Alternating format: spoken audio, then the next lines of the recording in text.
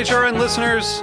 As we celebrate our 15th year, we are deepening our commitment to giving voice to the next generation of food systems storytellers, and we need your help. Our internship and fellowship programs help activate new possibilities for underrepresented and underestimated young people through experiential journalism, audio engineering, and production training. Through these unique programs, HRN helps food equity stewards build essential workforce readiness skills that expand their potential and foster economic mobility. Please consider supporting these critical programs. And with a minimum donation, you can be entered to win a dinner for two at an amazing restaurant in one of 8 cities and tickets to a concert at a great venue in one of those cities. We have incredible partners across the country who have donated, as they also share our passion for helping to educate the next generation of food systems storytellers. Check out heritageradionetwork.org/15 to donate and enter to win today. That's heritageradionetwork.org/15 to donate and enter to win today. And make sure you donate before March 31st. Thank you.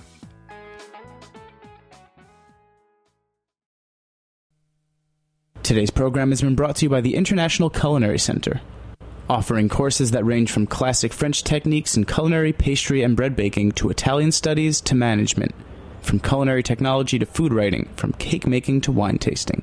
For more information, visit internationalculinarycenter.com. This is Chef Emily Peterson, host of Sharp and Hot. You're listening to Heritage Radio Network, broadcasting live from Bushwick, Brooklyn. If you like this program, visit heritageradionetwork.org for thousands more.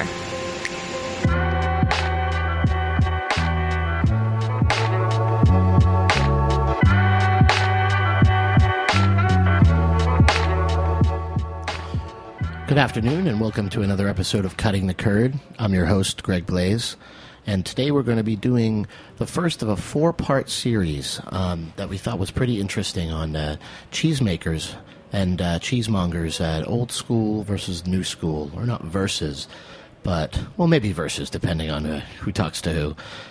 So we were going to get some cheesemakers in the booth and on the phone that have been sort of taken a different path and started at different times. Cow cheesemakers today, and then we're going to do goat, and we're going to do sheep, and then we're going to do cheesemongers last.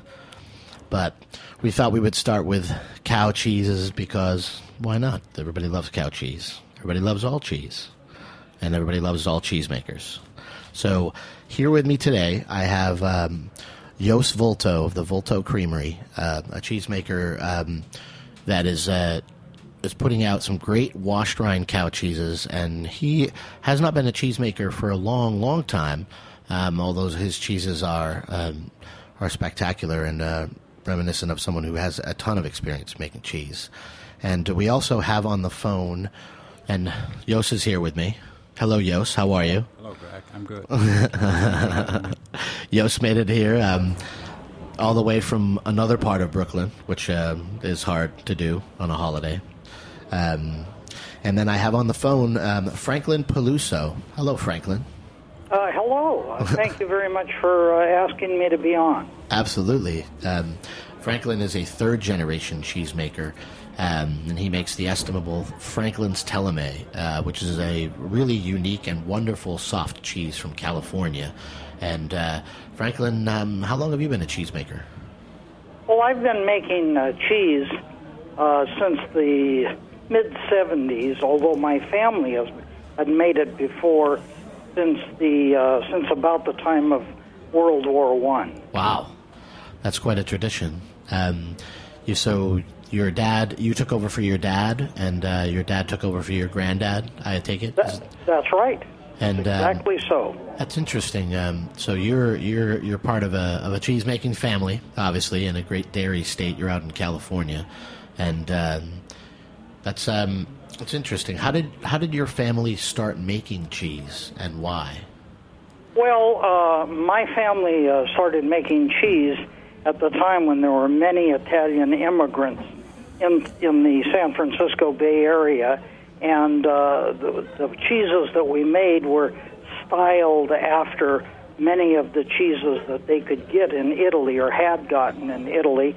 And then when World War II came along and there was an embargo on all products from Italy, the business grew dramatically because these cheeses were no longer available. But Teleme the cheese that I make today, much like my grandfather and father before me, is reminiscent of softer cheeses made in northern Italy, and that's been made in my family since 1927.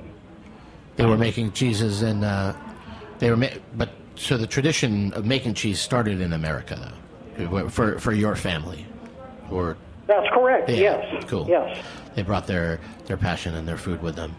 And Jos, how did you start making cheese? How did you come to be a cheese maker? I don't exactly know, but I did start making cheese about 6-7 years ago here in Brooklyn. Really? My So, kitchen, yes. And what style of cheeses do you make? At the moment, I mainly make. My two major cheeses are two washed rind cheeses. One is called the Oliout. It's loosely based on Taleggio Revolution style, and it's a soft, pungent type style of cheese. And then I make a smaller one, a little harder, washed in absinthe, which is called the Miranda. And when you started to make cheese, so Franklin is seems like cheese. Well, your family started to make cheese, out of a want and need to provide people that were coming from a certain place and certain culture with things that reminded them of their culture and made them comfortable with things they like to eat. And what inspired you to be a cheesemaker? Yes? I probably my inspiration was probably that I had time on my hands. I don't want to change of career. Wait, you had a bunch of what? Change of career. But really, did you just have a massive amount of milk lying around your house, and you just decided? Well, no. I had a place upstate, so I went upstate a lot, and I had contacts with the dairy community there. So I had plenty of sources of raw milk to get. And your cheese is made of raw milk? Yes, definitely. I don't think you can make good cheese from pasteurized cheese. Really? Pasteurized milk. But your cheese is pasteurized, isn't it, Franklin? yes, all my cheese. I make several different types of cheeses, and it's all pasteurized. But your cheese is fantastic. Why can you make such good cheese out of pasteurized milk?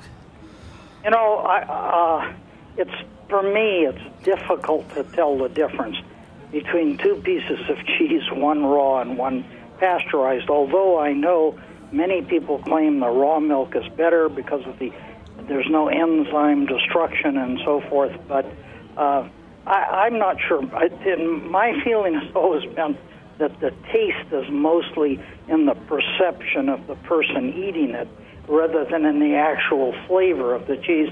But I have made raw cheeses before. In fact, in the early 80s, we made a number of different types of raw cheeses, and I could never see the difference. But the gamble, the potential for a problem is, of course, much greater with raw cheese than with pasteurized. Absolutely. And that's interesting, sort of a segue into another question I wanted to ask both of you. Now, Yosh, you make a smaller amount of cheese. I know this because Yes. I've made cheese with you, Yes. which was fantastic. Franklin, I want to come up and make cheese with you too sometime if I could. You're more than welcome. Awesome, that's great. That was my real purpose of asking you to come on the show. We can just shut the show down right now. But safety and the gamble, I think, in my opinion, as a cheesemonger, spanning some time, is that I feel like inspections and safety are just so. I feel like it's harder and harder to sell and make cheese. Would you agree with that? Would you agree that the rules are much more stringent now than they were when you're you asking started? me? Yeah. Oh, yeah, definitely. By all means, they're much more so. And each time there's a problem in the somewhere in the United States or even Europe with different types of harmful bacteria in the cheese. Of course, most notable is listeria. But each time there's a problem with this in an unpasteurized or raw cheese, then the inspectors, if you are making raw cheese, the inspectors are very, very diligent in their work, and they want to see exactly what's going on. And I just, from my own personal standpoint, I just felt that the gamble wasn't worth it. I'm making a fair amount of cheese, and I get it into the marketplace. If there's a recall, then that means a lot of product has to come back, even though it might not be the date that would be contaminated. So I would just as soon not do that. Now, maybe from Jost's standpoint, it's worth it. And I mean, everyone has a different viewpoint, and that's what makes a cheese counter with, 100 different kinds of cheese. I definitely agree. I always thought, and I always was taught, that listeria and a lot of those things have to do with the cleanliness of the milk and the animals, how they're taken care of long before the milk ever gets brought to you. And Jost, as a raw milk cheesemaker, do you find that you're scrutinized? Are you scrutinized heavily by the inspectors? Not by my state inspectors, definitely not. Really? No. Why do you think that is? I think they have enough control over Right. it, and I'm not exactly sure. Well, maybe it's because you make a tiny amount of cheese. They also, Yes, I do. And but you also, I mean, you're very particular about where you source your milk. Yes, and, I get my milk from a very small dairy farmer who works very clean, and his milk is just amazing, very clean, and it's great milk. I have to agree with that. When I was making cheese with Jost, he gave me a glass of it, and I actually am still thinking about how good that tasted to this day. But on a whole, I definitely can see for you, Franklin, why it makes sense. Where do you source your milk? Have you guys been getting your milk from the same people for a long period of time? Well, no, it's varied. I mean, and during the spring and summer months, I'll make a sheep milk cheese and a goat's milk cheese, but that'll come from one dairy each, not the same dairy necessarily. But the cow's milk, we're now currently buying it from one herd, but in the past we have gotten it from several different farms. Do you are you breed specific in the? No. Oh, no. you are not. Okay, but you buy from a mixed herd as well too, right? It's Jersey and a few Holsteins in there. Yes. Cool. Do you buy, Franklin, as a matter of course, do you buy from the Rinconada dairy? Do you buy sheep's milk from Yes, yeah. The sheep and the goat I get from Rinconada. Yes. That's fantastic cheese, too. I somehow am able to get her to, send me some of that at Italy in the summer when she has enough. Her cheese is really good, too. She's mentioned that to me, yes. Now, she doesn't pasteurize any of her cheese, so do you pasteurize her sheep's milk? Well, she does pasteurize some of it, yes. Which ones? I'm not quite sure. I think what you get maybe is that firm cheese that she makes. That's not pasteurized. Yeah. But she makes some fresh cheeses that, of course, are, because they're sold relatively soon. I wanted to. No, I had to mention that as soon because that was some of the best sheep cheese I've had in a long time. Was the one you gave me. I actually was wondering too if you guys had any sort of what would your challenges be, Franklin, for you? What are the biggest challenges you face now as a cheesemaker? Is it consistency because you've made the? Well, I don't think it's consistency. I think probably you're always faced with a number of challenges. If your transportation is always a challenge, getting it out to the right people at the right time, and the promotion of the cheese is another great challenge. As far as the production goes, I don't think that I've had a lot of problem in the last some years, but that doesn't mean there won't be problems in the future. I mean, culture problems could develop. The culture that I'm using may have a problem with, but there are many problems that could occur, but fortunately none for a while. What do you see as the biggest thing as a gentleman who's made cheese over over 3 decades. What kind of changes have you seen in the culture of cheese making, and also in the culture of people who are cheesemongers? Yeah, the people who are buying your cheese. That's a very interesting question, and to address the first question, the changes in the culture in cheese making, it's enormous. As a boy in the 50s, going into my father where he was making cheese with his crew, the utensils that were used were all wooden. So you had wooden rakes that you would stir the vat with.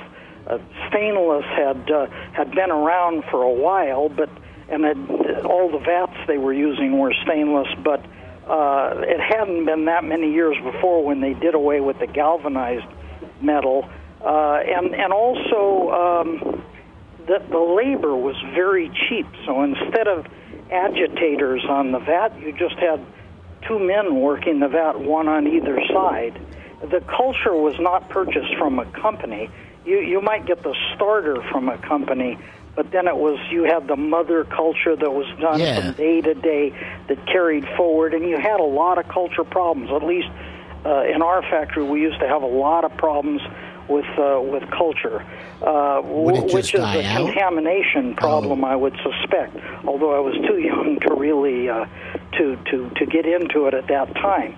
As far as the cheesemongers go, I can remember when I started making teleme in 1980 that there were hardly any specialty cheese shops, and that 90% of my business went into the remnants of these Italian delis that were still in business from the time of the 30s. And in a relatively short period of time, you had everything from these very nice cheese stores to supermarkets that popped up with these full range of cheeses. And it became a separate business, and within 10 or 12 years, it was remarkable. When did that happen? Oh, I would say by the late 80s and into the early 90s is when I started to see this, and then there was an incredible boom in cheesemakers. There were actually very few of them, even as early on as late as 1980, and certainly by the 60s during the 60s, there were hardly anybody making cheese here in California. A few factories. Then you saw this growth of mozzarella got very large. The Jack and Cheddar production got very large. Sure. And then the smaller factories that developed with these specialty cheeses. And so that's a tremendous transformation from even 35 years ago to today. I remember working in the mid-'90s. There was just a handful of U.S. artisan cheesemakers that I could get. I was working on the East Coast, and I could only get a couple of cheeses, yours being one of them. I would get cheese from Franklin's. I would get cheese from Capriole. I would get cheese from Sally Jackson cheeses, and from the East Coast, I would get them from the Westfield Farms and a couple of places. But there was like less than a dozen that I could get on a consistent basis. And now it's true. There's a massive amount of cheesemakers. Mr. Vulto, I would want to ask you before we go into our break, what your take on that is. There are a lot of cheesemakers now. What's the culture of individual and the culture of cheesemaker that you deal with as a relatively new cheesemaker? I think it's very. We're quite supportive of each other, and I was. Let me go to another question you asked. Franklin, sure, about the challenges. I thought sure. It was interesting. Yeah. Basically, everything I deal with, because I'm such young in this whole business, this whole world. Everything I deal with is a big challenge for me. Why is that? Just figuring out my plant. Every time I produce cheese, there's another challenge.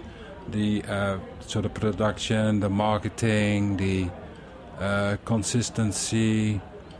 I've only been making cheese for the market almost a year now, so I'm almost through a season of milk, and I almost see now a kind of circle of seasonality coming through back from where I started a year ago. And for you, I mean, it's obviously it has to do with the support. I mean, you're a one-man gang up there. You know, you have a couple of you have some helpers, but yes. I mean, Franklin, how many people do you have on staff making that cheese for you? Oh, I guess I will say that I'm the only one that actually makes it. Yes. But I need probably four or more people that for the auxiliary work, you might say, packaging and helping load the cheese in the forms and that type of stuff for the hard work. Let's say that. But you have you don't have any. When you're talking about getting your cheese out there and I finding, do it all myself. Yeah, finding new accounts. I think you know. Yes. Yeah, yes. that must be a huge challenge for you. I mean, it is, but it's a fun challenge. Well, of course it is. You love it. You have yes. to. But I mean, and that's a dollars issue. I mean, everything. Franklin, you spoke of labor being inexpensive back when those guys were making cheese in the 50s, correct?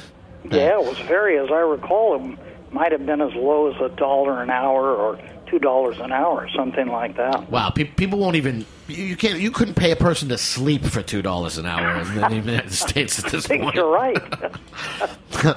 Well, we're going to have to take a short break, but when we come back, we will continue to talk to Jos and Franklin about their experiences. Thank you very much.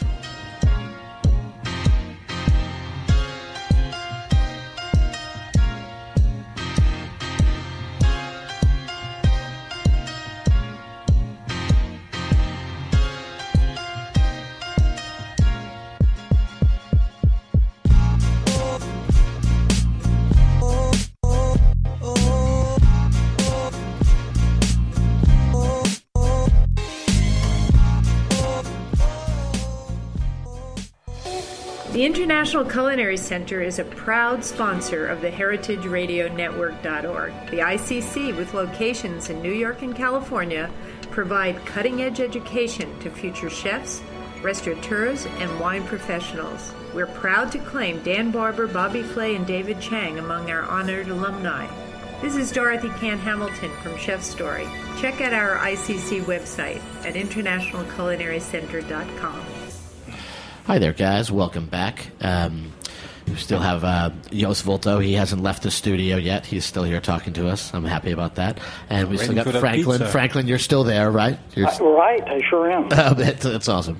I really liked the questions that we were going into right as we went to the break, because I think that's when I was thinking of why we were doing this, when I was brainstorming with my producer, who helps me in all things, I was, you know, there's as a cheesemonger, there's definitely, for me, I see a change in the culture of the people who sell cheese. And I also see a change in the culture of the people who make cheese. My job is to sell them. I deal with a lot of different people. I deal with old school people, and I deal with the new school people. And I think that, you know, the established, like, I wonder if a cheesemaker like yourself, you know, I wonder if there's a room or if Americans are going to be able to do that generational thing and pass on those trades to their children. I mean, who's gonna take over for you when you finally decide to put down the tools? Oh, you're asking me? I am. I'm sorry. Well, if you are, I can tell you that my son, I believe, will come into the business. But I will tell you also that my father was driving a forklift when he was 90. So yeah. While I may not live that. So they're gonna drag you out of there. Basically, is that? Yeah, I mean, because I love what I'm doing. Yeah. And truly, I say that with not any attempt to deceive. I love everything about the aspect of it. I was thinking, well, several years ago, I thought, that I even love the smell of the factory with the whey and the cheese in the morning when I come to work. And so, I mean, it's just part of my life. Yeah. Yost, do you love this? I know you do. Do you love I love it. The stank. It is that I you know, whenever I'm in those make rooms and it's just that warm curd smell is like it's like magic in there, you know, like those stinky cheeses. Yeah, well, I have to agree with that. I get very jealous of the fact that you are around that. I mean, I love the cheese smell in my own job, but it's just different. It's different.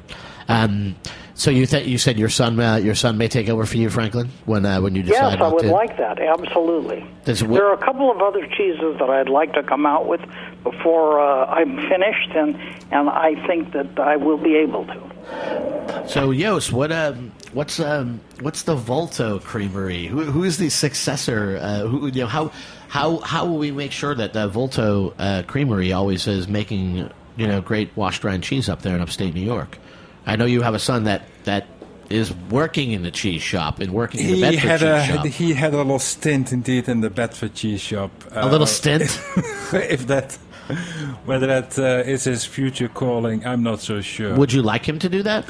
I don't know. If he wants it, that's fine. If he doesn't want it, that's great too. Well, is that because you commune, you make cheese? That's an expression. It's my passion, yeah. And I don't think certainly now it's certainly not his passion. He doesn't even like cheese. Really? No. I find that's. But does he help you at all with the processes? Some things. If I asked him to do something, yes, he would do it. I think that's interesting, and an interesting statement on our culture in America, and on how we are. I know that when I was growing up, I didn't know exactly what my father did, but I know he wasn't an artisan, and he worked hard. But I definitely he told me, grow up and don't do what I do, and but I don't know, and I think that in America, I would opine that's an issue with our culture, but. I mean, I guess to each our own. We do what we want here, That's how we run. That's how we run our nation.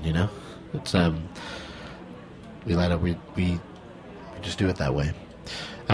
What new cheeses, Franklin, are you going to be coming out with? I have a washed rind telemi that I've been making for several years, maybe 3 years. Yeah, we get it when we can. I'd like to make one that's a little bit longer term hold, like maybe, now it's perhaps 35 days or so that I get the reddish texture on the outside from the bacterium linens that I use. I'd like to keep one maybe closer to 80 days and get that out on the marketplace. So it'd be a little stronger cheese. But the base recipe would be the same? Well, similar, yes. You'd cut the curds the same way. You wouldn't switch recipes to make like an Alpine cheese or anything like that? No. I think I might do a variation of the recipe that I have, but I certainly wouldn't do a radical departure. Yeah, that's... Yeah, your washed rind cheese is fantastic. We love it. Well, thank you. We love it. And Yost, what about you? You branched out a little bit, right? You make a little bit of harder cheese. Well, actually, I do make not only a little bit. I've been making a simple Tom-style cheese for a long time, but mainly that most of it I sell at farmers market. It's very popular. People like it, and it's a good cash flow cheese. When I spoke to you earlier, it's fairly easy to maintain in a cave, and it can be sold from either 3 months to 6 months. Yeah, you were speaking to me earlier in the day about how you really liked the process of making Alpine cheese. Right. Why is that? I find the transformation from fluid milk to a hard-pressed, sweet, nutty cheese just amazing. The science of it, or just the whole... Just the whole alchemistic transformation. Yeah. And then the whole... thought about that. Franklin, what do you think about that? Do you get that? Do you get that same buzz from making your teleme that he? I do. I absolutely do. As long as I've made it, and as often as I make it, each vat to me is unique. It's very interesting, and I was following with great interest what Joost was saying about the sweet, nutty flavors of some cheeses, and it is a remarkable thing. How do you coax those flavors out of there, Joost? How do you get that done? That's a secret.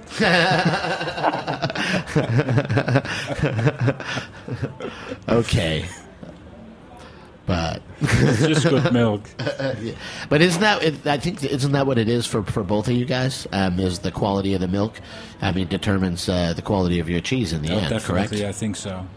And I agree. Yeah. And both. That's good. That's the vein, I guess, that runs through every generation, thankfully, of cheesemaker. Yes. And so, just to speak on, I know I asked you that already earlier, but so Franklin, you said you buy from how many herds, or how many different herds? Today I'm only buying from one, but in the past I have gotten from several, and they would come in and we'd mix them in the silos so we wouldn't segregate them out. I think, in all honesty, in all the time I've made teleme, I can never remember, at least offhand, where I thought one person's milk was vastly superior to another, because, they're all subjected to rather stringent inspections by the state people, the dairy inspectors. So, I think generally speaking, the quality of milk, at least here in the United States, is very good.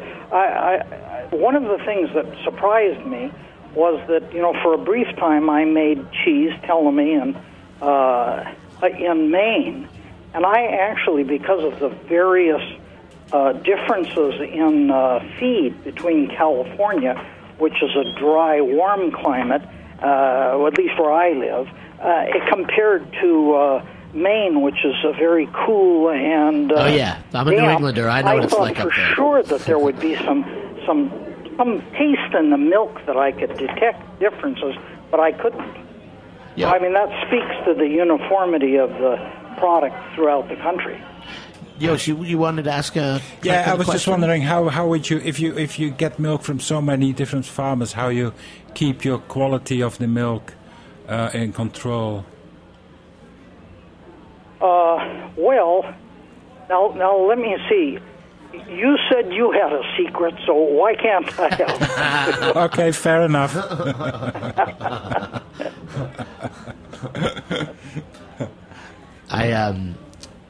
Did you? So you even when you changed that? Well, Yost, I know you buy from. I was in the barn where you buy your cheese. That there are not a lot of animals there. No. And you were saying that you were working with him. When I was there, it felt like you were sort of like you were managing that area somehow. You had some sort of control over his over. I have suggested a few things. Yeah, and he has taken the suggestions to heart, the farmer. Yes, yeah, and I appreciate that. That's fantastic. Mm-hmm. And Franklin, I'm sure you have that same kind of relationship with all of your dairy guys out there. Right.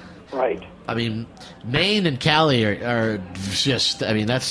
That's just opposite. Why did you go back? Why did you go back to California? So did they? Because I didn't want to get a divorce. That's a good answer. So my wife and children just didn't want to live in Maine. They all thought, they all agreed that Maine was a beautiful state, and if you had been born there, it would be great to grow up there. But they didn't have any friends, and they didn't keep themselves busy in the cheese factory like I did. So it was a very difficult transition. Well, Maine's beautiful. Winter is the nicest 8 months of the year up there. It's beautiful. Yeah. Yes, indeed. Cool. Well, Yost, do you have any parting words of wisdom for us? Are you asking me or you? I'm asking Yost, but I'm going to ask you as well. Okay, sure. I would say keep eating that great cheese. Yeah. Absolutely. And Franklin, what about you, my friend? Well, that's great advice, and I will say that, I really think that in the years to come that there'll be even more cheeses, more varieties that will come out. I look for this country to be a great cheese producer, more so than it already is, at least. We're well on our way. Yeah, man, absolutely. I couldn't agree more. Well, I want to say thank you to both of you guys, to Jos and to Franklin. And thank you. Both of you make great cheese, and I look forward to selling it when I can and eating it more, even than selling it. Thanks for listening to this episode of Cutting the Curd, and we'll be back next week with more. Have a good one. Thank you. Thanks for listening to this program on heritageradionetwork.org. You can find all of our archived programs on our website or as podcasts in the iTunes Store by searching Heritage Radio Network. You can like us on Facebook and follow us on Twitter at @heritage_radio. You can email us questions at any time at info@heritageradionetwork.org. Heritage Radio Network is a non-profit organization. To donate and become a member, visit our website today. Thanks for listening.